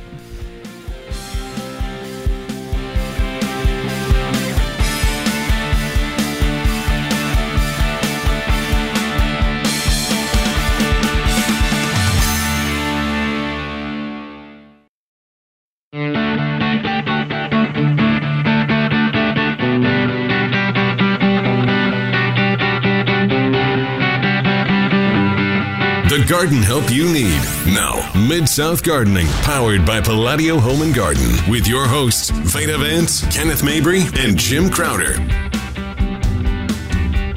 Good morning. Welcome to Mid-South Gardening. We're so glad to be here with you this morning. I am Veda with Palladio Gardens. And I'm Kenneth with Dan West Garden Centers, and beside me is what? Yeah, I'm what? I'm on third. That's Jim Crowder. Jim, that's Kenneth. Love Jim. Mr. Jim Crowder. I am a retired nurseryman, landscape blowing garden type dude. Dude. Now, do you still do a lot of speeches, Jim? I mean, I still do some. I'm trying to back off of that and let some of the younger kids do it. I don't know why, because I've had so many people tell me that when they go to a seminar or whatever, something that Jim's doing, they absolutely love it. Right. Well, I try to keep them laughing, keep it light. Yep, I do. So, Okay, so, anywho, y'all give us a call. Yeah, one of the things I want to talk about, people sometimes do things thinking they're doing the right thing, but has other consequences that you don't realize. Amen to that. I was reading an article yesterday or the day before about somebody using cinnamon for a fungicide on their cacti. Okay. Well, the truth is cinnamon does have have an antifungal property. That's true. But it's not selective. It kills all fungal issues. So you're destroying the fungi that you have growing in your soil, which are necessary for nutrient reduction. So somebody read this probably online. Hey, use cinnamon, right. And it will cure your... probably will stop you from having dampen off, but it also inhibits nutrition uptake. Whereas the fungicides that we have that are designed to do certain things, they're very specific. Very species specific, so that they don't target the beneficials that we need. So, these home remedies that some people think, well, this is good. I'm doing a good thing. Well, not necessarily. So who was it? Jerry Baker. Remember that? Oh, yeah. And there was a book out about homemade several remedies, and a lot of those, of course, since have been debunked and so forth. It's also like he used a lot of household items, ammonia, which, and if I go, I don't want to think about those, but like where because some of that stuff was tricky, but some of the things that he talked about that are really nutrients that you can have in your house. Yeah, a lot of it was nutrient-based, but like cinnamon's in your house. I mean, like Jim said, that's then just... there's that, but his teaching us to mix ammonia with things. Yeah. I don't want to get into all that. So all you're saying, Jim, is be careful when you think you're doing something good. Do a little investigation and don't read the first thing or believe the first thing you see on the internet. Because if it's doing something, then you have to ask yourself, is it doing that to everything? Okay, before you start dumping cinnamon on, make your house smell good, but it doesn't. It's not doing beneficial things for your soil. That is, and I'm sure that is a lot of that going on. Yeah. As far as homemade remedy so many stuff. people you hear them recommend using Dawn, as an insecticide. A surfactant. Is just an insecticide. Or soapy water, like an insecticidal soap. But it's not a soap. It's a detergent, and it does different things. Dawn will strip the cuticle layer off of foliage, and that cuticle layer is necessary for for controlling the amount of light that goes in. It's also disease and insect protection. I mean, that is detrimental. Using something like just liquid Dawn. That's right. In water, or using it as a surfactant because it's safe for ducks. Now, so if you're spraying, if you're spraying weeds it's okay. You want to strip the cuticle layer off, but not nice house plants and exactly. It's not something you want to use on the plants that you really care about. So you wouldn't wash your hair with Dawn. It's right. Take and the cuticle layer off. If you take that little duck and wash all the oil off of him with Dawn, and then throw him in the water, he'll drown. He's going to sink. He will. You've taken all the wax off of the off the feathers that he needs to float. No, but you're saying you could use a soap, but you can't use a detergent. Don't use a detergent. Use a true soap. Or insecticidal soap is exactly that. It's a soap, and it doesn't do that. Doesn't remove that cuticle layer, so it's much, much safer to use. And there, depending on the carbon chains in insecticidal soap, it can also be a weed killer.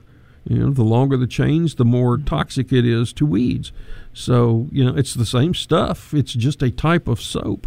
But it's, soap's okay. Detergent's not okay. Now, and what about using soap as a surfactant? But then the more you read about a lot of these newer products that are on the market now, they actually come with their own built-in surfactant. Yes. I don't guess it would hurt to use soap on a product that already has a surfactant. Probably not. But as long as you don't overdo it. Yeah. Yeah, but most of them do come because hard to say. So many of these insecticides, when you're wanting to spray a leaf, you want to get it all over that leaf. If it's not a systemic, you need to cover the entire thing. So they put a surfactant in there to make it just kind of flatten out. Right. Exactly. Not bead up and just roll off. Exactly. Right. So it makes it stick to it, and many plants have a very fine fuzz on them, so it helps settle between that, keeps the water from beating up between them. So it's an important part of a spray program. But again, these surfactants are designed to do just that. You get no, at least in most cases, you don't get unnecessary results from them. Or detrimental results. And that's not to say that there aren't homemade remedies out there that are not good. Right. Okay, it's like Jim just saying it. Just do a little bit of research and make sure that you're not trying to do the right thing, right? But then also doing the bad thing. So, some of that stuff is pretty easily found out. They're running out there shaking your cinnamon all over the root system, and then what are you going to do for cinnamon toast? Yeah, but I also heard that cinnamon is a great repellent for ants. I've seen people put cinnamon on windowsills in the kitchen, and it repels ants. I don't know if it works or not. I've never done it myself, but I've heard of that. Maybe it's the smell's overwhelming, maybe? And then, of course, peppermint. Peppermint, or whether it's peppermint oil or just peppermint. That kind of burns their noses and their eyes. It's supposed to be a really good repellent for rodents, whether it's mice or whatever. So, there again, I don't know how well it works, but I know there's a product on the market that we've carried called Mouse Magic, okay? Mouse Magic is kind of like just a pack, a throw pack. You can throw it up under your bed or in the attic or whatever, and all it is peppermint. Right. I had an uncle that worked at the research department, Texas A&M, and this was like the late 90s, and they were at that time researching peppermint to repel flies and insects. Wow. And I'm listening to him talk about all this, which is intriguing, but I'm going, there's just no way a peppermint can do that.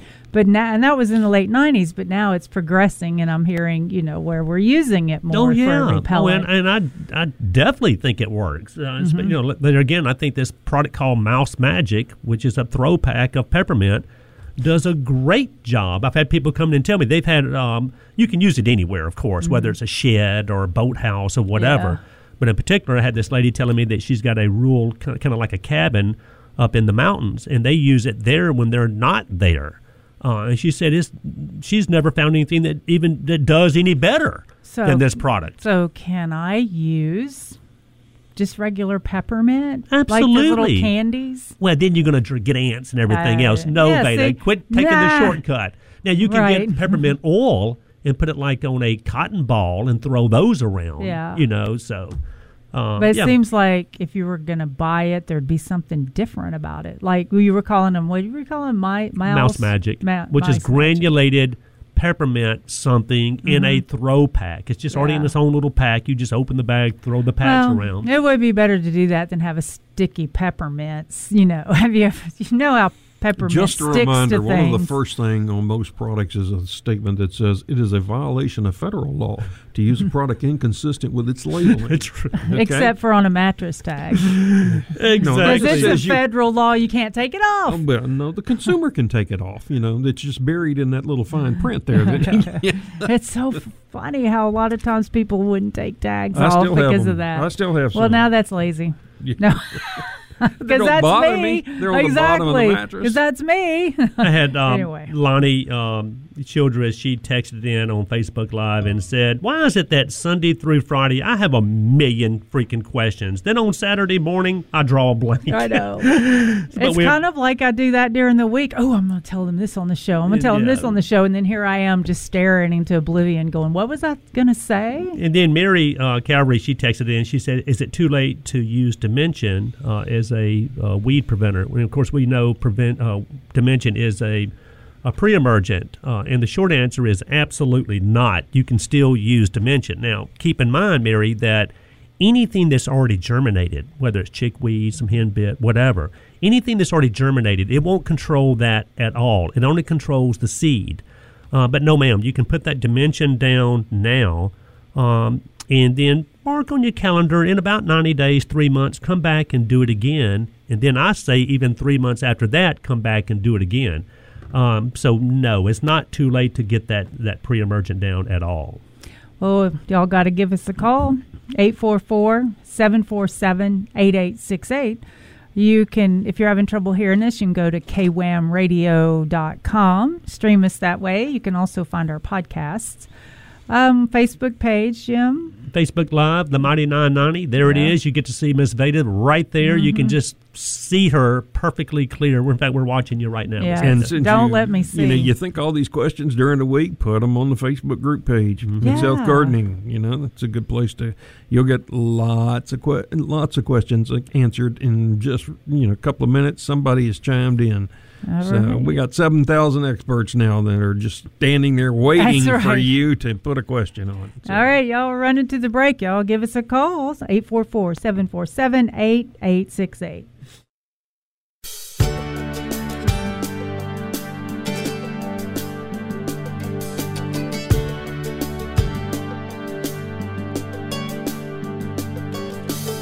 Good morning. Welcome back to Mid-South Gardening. You can give us a call, 844-747-8868. Stream us online if we're not coming in well, or anytime, kwamradio.com. You can also get our free podcast there. And then, of course, you could go to Facebook Live, the Mighty 990, and the local number, 260-901-260-5926.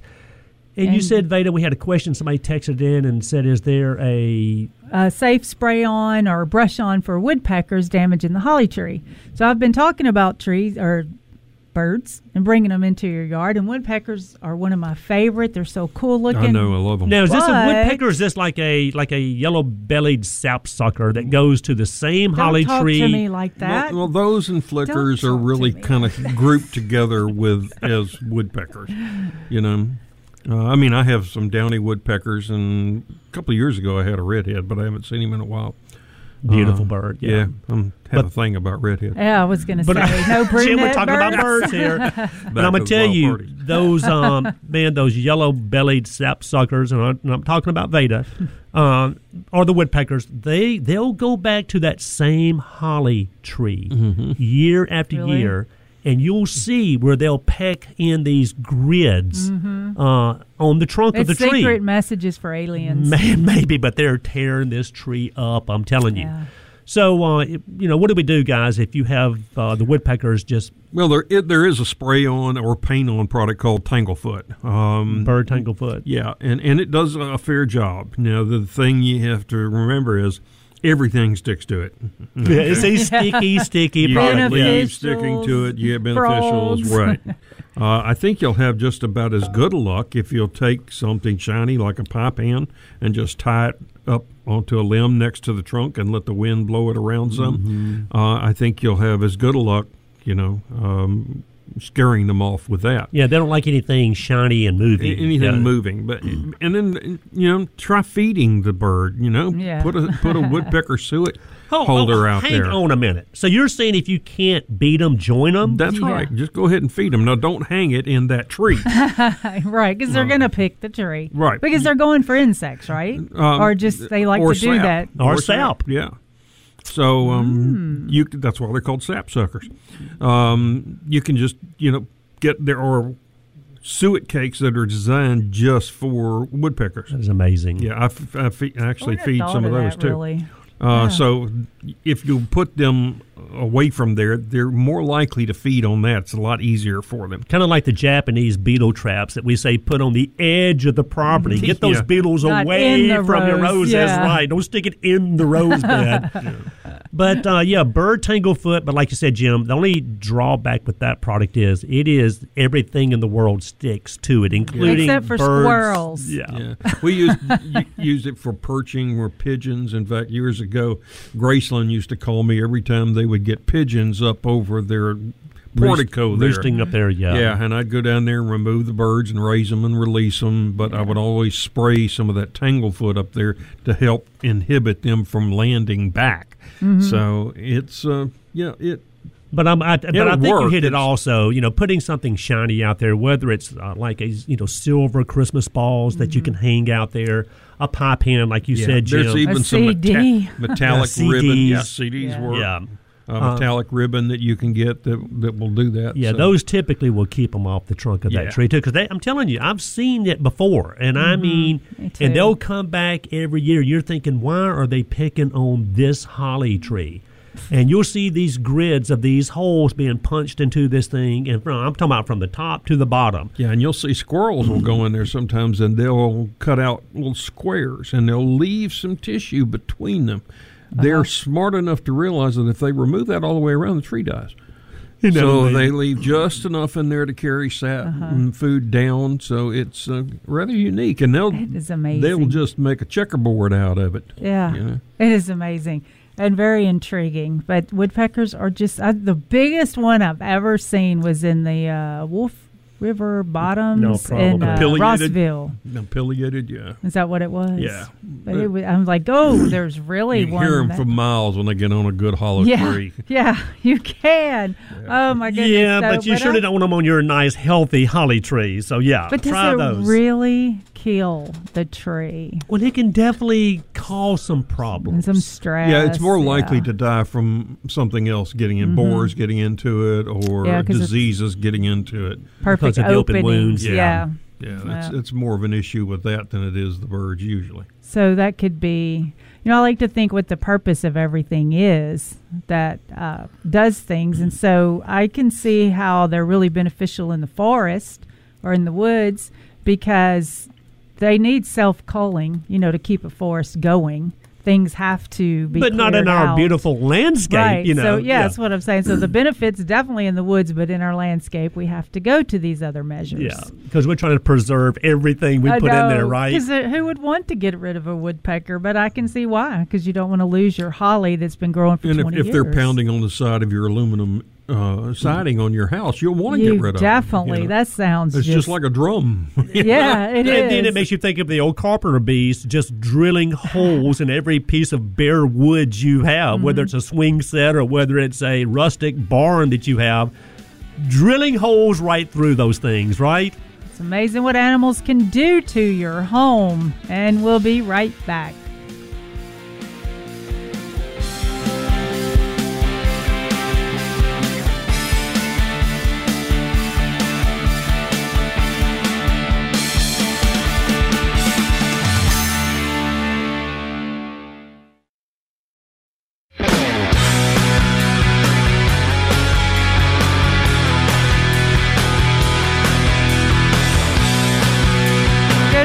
Welcome back to Mid-South Gardening. A couple of things I wanted to mention, but one, you just made me think of it when you were talking about the, were we talking about that on air or is this off air? The cactus flower that you have there. Oh, my Stapelia carrion flower. Yeah. He just showed me a picture of that thing, big as his hand and beautiful. It's amazing. But think about this. We talk about pollinators, and we know bees and wasps, actually, and the little bitty wasps that pollinate that are so tiny.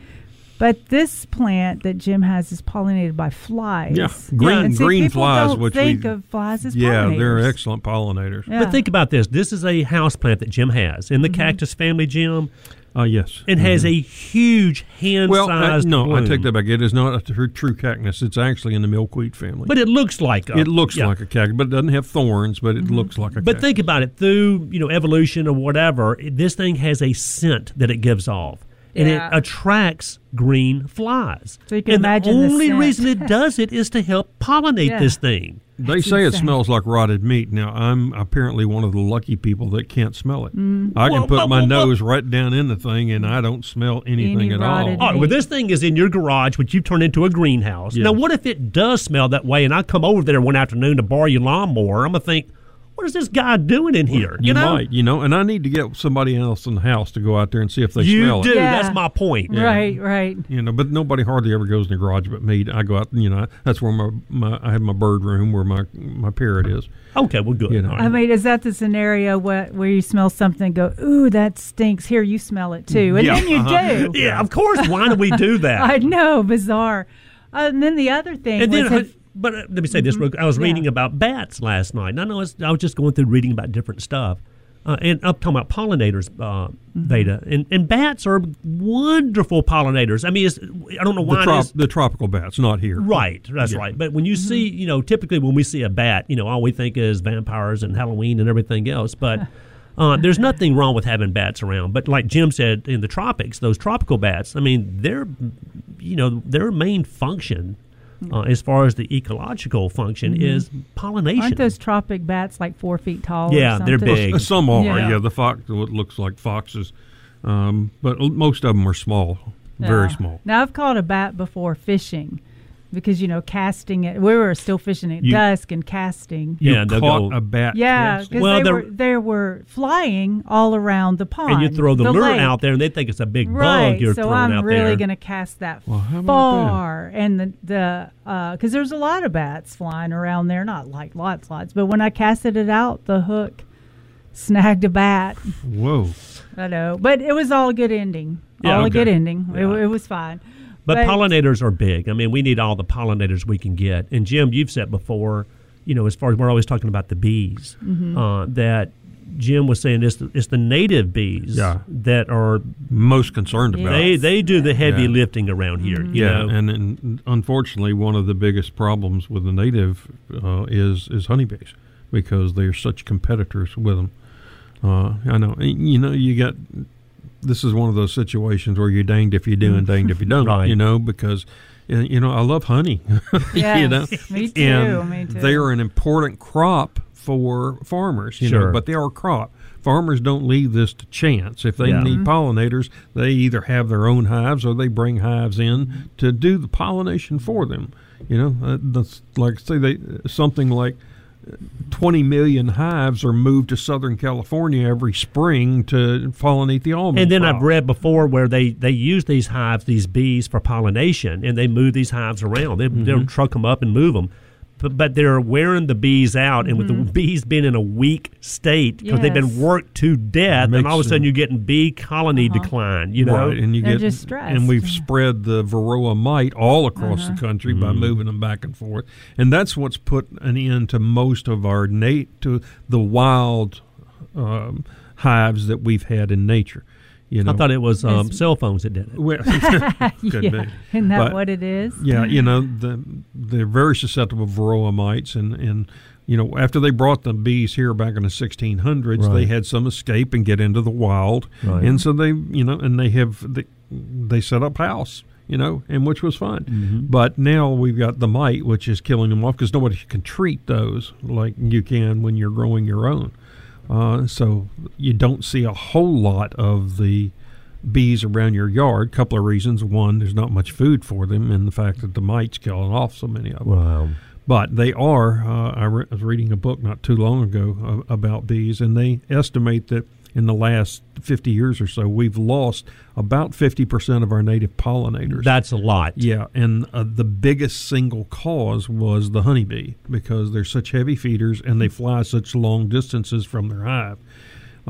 So in our case, bumblebees have really become the main pollinator, and they're good pollinators. They vibrate, which, they'll pollinate a tomato plant where a honeybee won't.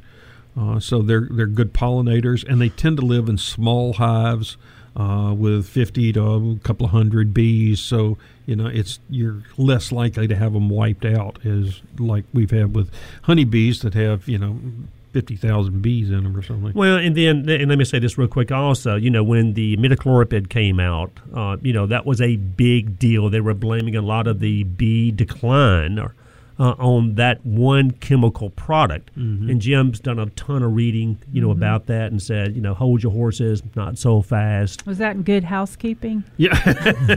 No. Even the Xerces Society, which is the primary invertebrate organization in the world for protecting bees, so there's no evidence that it relates, that imidacloprid does anything as far as colony collapse disorder. Right. But, if used improperly or if used on the wrong crops, it can, in fact, get into the pollen and can kill bees. Yeah. But again, we're talking about in the United States, they're a crop. Now, not so much so, well, there are some, but not as much in Europe. Where they have so many just natural ones, because that's where they come from. Yeah. It's. But do you think it's ever going to come to a point where, we need things pollinated, okay, and we don't have the pollinators to do it? Well, we do still have pollinators. They're not gone yet. But they said yet. Yeah. Okay. But they are significantly reduced, and in the wild is where we'd want to be concerned about. Yeah. In your yard, you're planting stuff, you'll see pollinators come in, but if you talk about all the yards around wherever you live, there's not a significant food source to support multiple hives. Right. So then we have less. Right. And then you get caught in the vicious circle. Yeah. They did a check in one area in New York where they found that the average number of hives that this given area would support was about 7.5. Okay, they found their number. Yeah. But in that particular area, there were over 50 hives. They had much more than 7.5. Right. So they're really under stress. Yeah. Well, just the domino effect, if you will. It's just like anything. People are under stress. Animals are under stress. Plants are under stress. Then things can cause illnesses they can get out or of injuries whack. or right. And well, we're at least we have availability to start studying and learning, because if you really don't know the cause, how can you fix it? And of course, the first thing was it's all the chemicals. All the chemicals were spraying. And then I swear I read where it was right. cell phones. It was cell phone towers. It was 3G, 5G, whatever was affecting the bees. Maybe it does. I don't know. But a lot of those things, there again, have been just completely debunked, if you will. Right. That's a garden myth, right? Yeah, the important thing is that we don't jump to conclusions and do things without a good scientific reason to do it. Everybody said, oh, well, imidacloprid's been banned in Europe. What you didn't see the headlines was that they retracted part of that, because Canada and much of Europe grows rapeseed for canola oil and for honey. Yeah. Okay. It doesn't get into the pollen, so it's not hurting rape. So it doesn't kill the honeybees. Yeah. All right. They're using it for honey. So, but imidacloprid is just about the only thing that they found that will protect those plants. Everything else is so much more toxic than imidacloprid. Yeah. So they have removed the ban on crops where it's absolutely necessary for them to use this if they're going to grow, like in Canada, 19 million acres of rapeseed. Yeah, yeah. And they might use that for making honey. Yes, yeah. You get 2 crops out of it. So, man, I'm hungry now for a hot buttered biscuit with honey on it. and also, we as homeowners, as individuals, regardless of what we're spraying with, whether, we're spraying insecticides in our own property, our own home, fungicides, herbicides, whatever. We say this all the time. Take a minute to look at the label, read the label, understand the label, And, make sure that you make your solutions according to the label. They've done tests on these things. They know how much it needs to a gallon of water. Because it says 1 tablespoon, 5 tablespoons doesn't make it any better. And then, be aware when you are spraying, especially in the spring and summer when the insects are active, to spray early morning or late in the afternoon, just not when these things are active during the day. And don't spray open flowers, period. Yeah. You can spray the foliage below it, okay, if you absolutely need to. But don't spray open flowers. So some of the responsibility falls back on us when we're spraying our own individual landscapes, no doubt. I never wanted to spray the flowers with anything because sometimes you get phototoxicity. Or, it burn the bloom. Yeah, and then there's that. So we're going to run to a break, and then we'll get back. Have you ever wondered how they actually count the birds on the bird feeders to know what the count of certain birds are in certain towns? Or counting the flock of blackbirds out there driving down Walnut Grove in the bamboo stands. How do you do it? We'll be right back.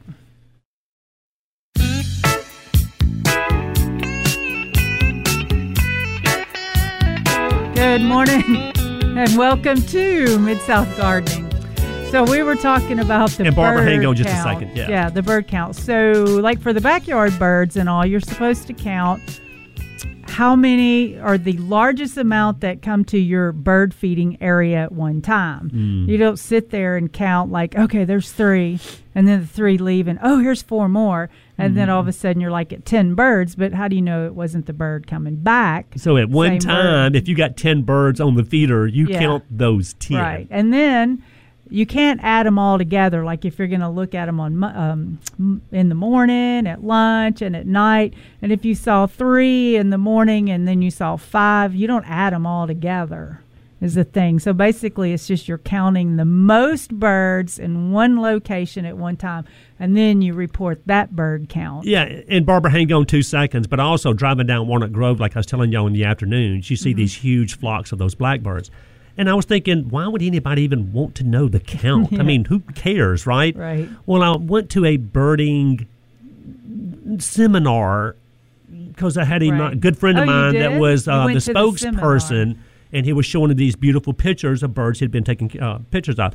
And there, sure enough, there are people out there taking pictures of these bird flocks, and they'll count like a grid and come up with a number. And I guess they're just wanting to know the overall health of the bird population. That's why they're doing it. They don't really care how many, blackbirds are flying around the bamboo stands on Walnut Grove. Or I guess it would help you know if you're fixing to be overrun. Maybe. What, Jim? Oh, no. Or you were thinking? No, okay. I just remember as a kid, the only count I did was how many I could get with one shell. I knew. You were thinking that. I could tell, and you were there in your mind. When I was in Texas years ago, you could actually, the state would give you shells. They had a particular type bird, I'm not going to get into it, that was a real nuisance. And so you could lay down on the ground and shoot across and get a whole bunch of them. And so they would actually supply you with the shells to do that. Yeah, poor snow geese. All right, let's go to Barbara. Good morning, Barbara. Thanks for the call. You're welcome. I had called y'all back in the early spring about crepe myrtle bark scale. Yes, ma'am. And I got the soil drench, and I did that, and it all went away. And they looked good this summer. Now they're kind of turning grayish, the limbs.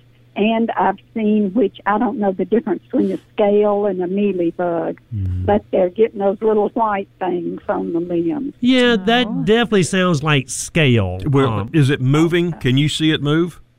No, sir. Yeah. Okay. Because if it was moving, that's the mealybug destroyer, which is a fuzzy little thing that climbs up and down the trunk. That's actually a good bug. But if you're seeing the little bumps again, Barbara, which I'm surprised you're seeing them in the same year. Usually this imidacloprid that you pour as a drench around the crepe myrtles lasts for at least a year, a lot of times up to 2 years, especially if you're using the right solution around that crepe myrtle. And that's kind of key, too. You don't have to misfigure much to have an incorrect amount. Exactly. Yeah. So all you got to do, Barbara, is just go out there and drench them again. And just like I said, make sure that you're getting the accurate amount in a gallon of water that you're pouring around the trunk of that crepe myrtle. If you do it now, the roots will still absorb it, but it's not going to really move really through that crepe myrtle until next spring, okay? But that's fine. You still got to do it. But I think if you make sure you use the proper amount, you can go ahead and pour it now or in the spring, and that's still going to be absolutely the best way to get rid of that crepe myrtle bark scale. Okay, and if I do it and pour it now, then it will still be working come spring. Yes, ma'am. Yes, absolutely. ma'am. Okay. Yeah. The only stipulation, Barbara, is you don't want to use it if the ground is sloppy wet or if the ground is frozen. Other than that, you're in good shape.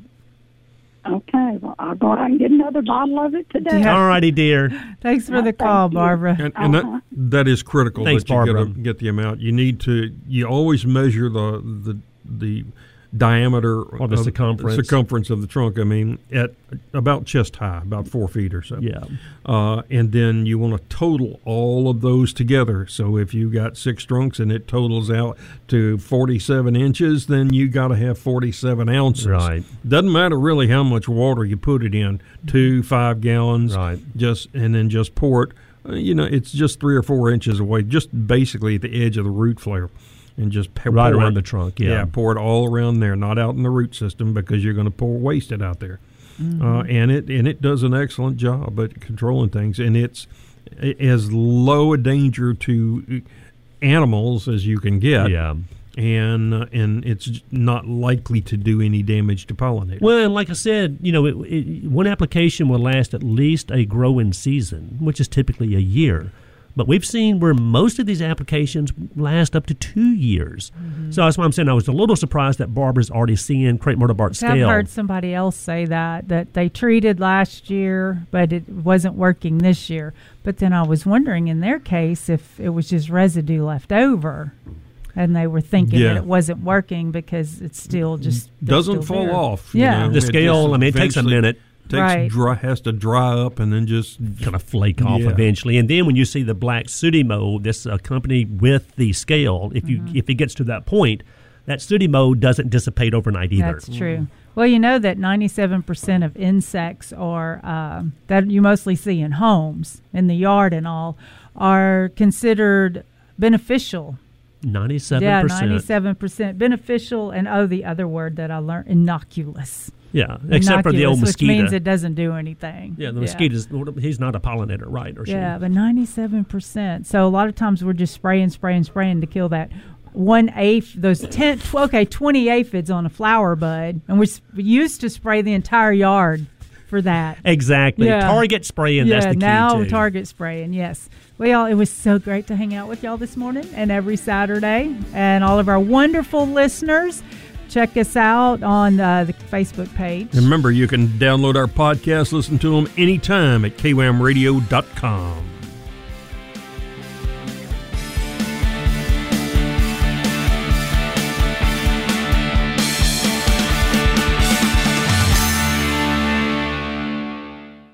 Hey moms and dads, have you been as frustrated as I have with the messages our kids are being taught today? Cancel culture, wokeism, victimhood, socialism, lots of bad ideas are bombarding our kids.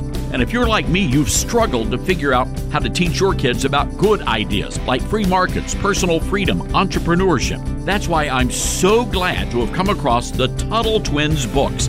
These children's books help parents teach their kids conservative ideas. What's amazing is they've sold over 2.5 million books, so clearly they work. Kids love them, parents love that their kids are learning the ideas of freedom, and I talked the Tuttle Twins team into doing a special offer for KWAM listeners. All you need to do is go to TuttleTwins.com and use the coupon code STARNS. They're going to give you 40% off the kids' books and include all their activity workbooks for free. That is a huge deal for KWAM listeners. Again, TuttleTwins.com and use the coupon code STARNS.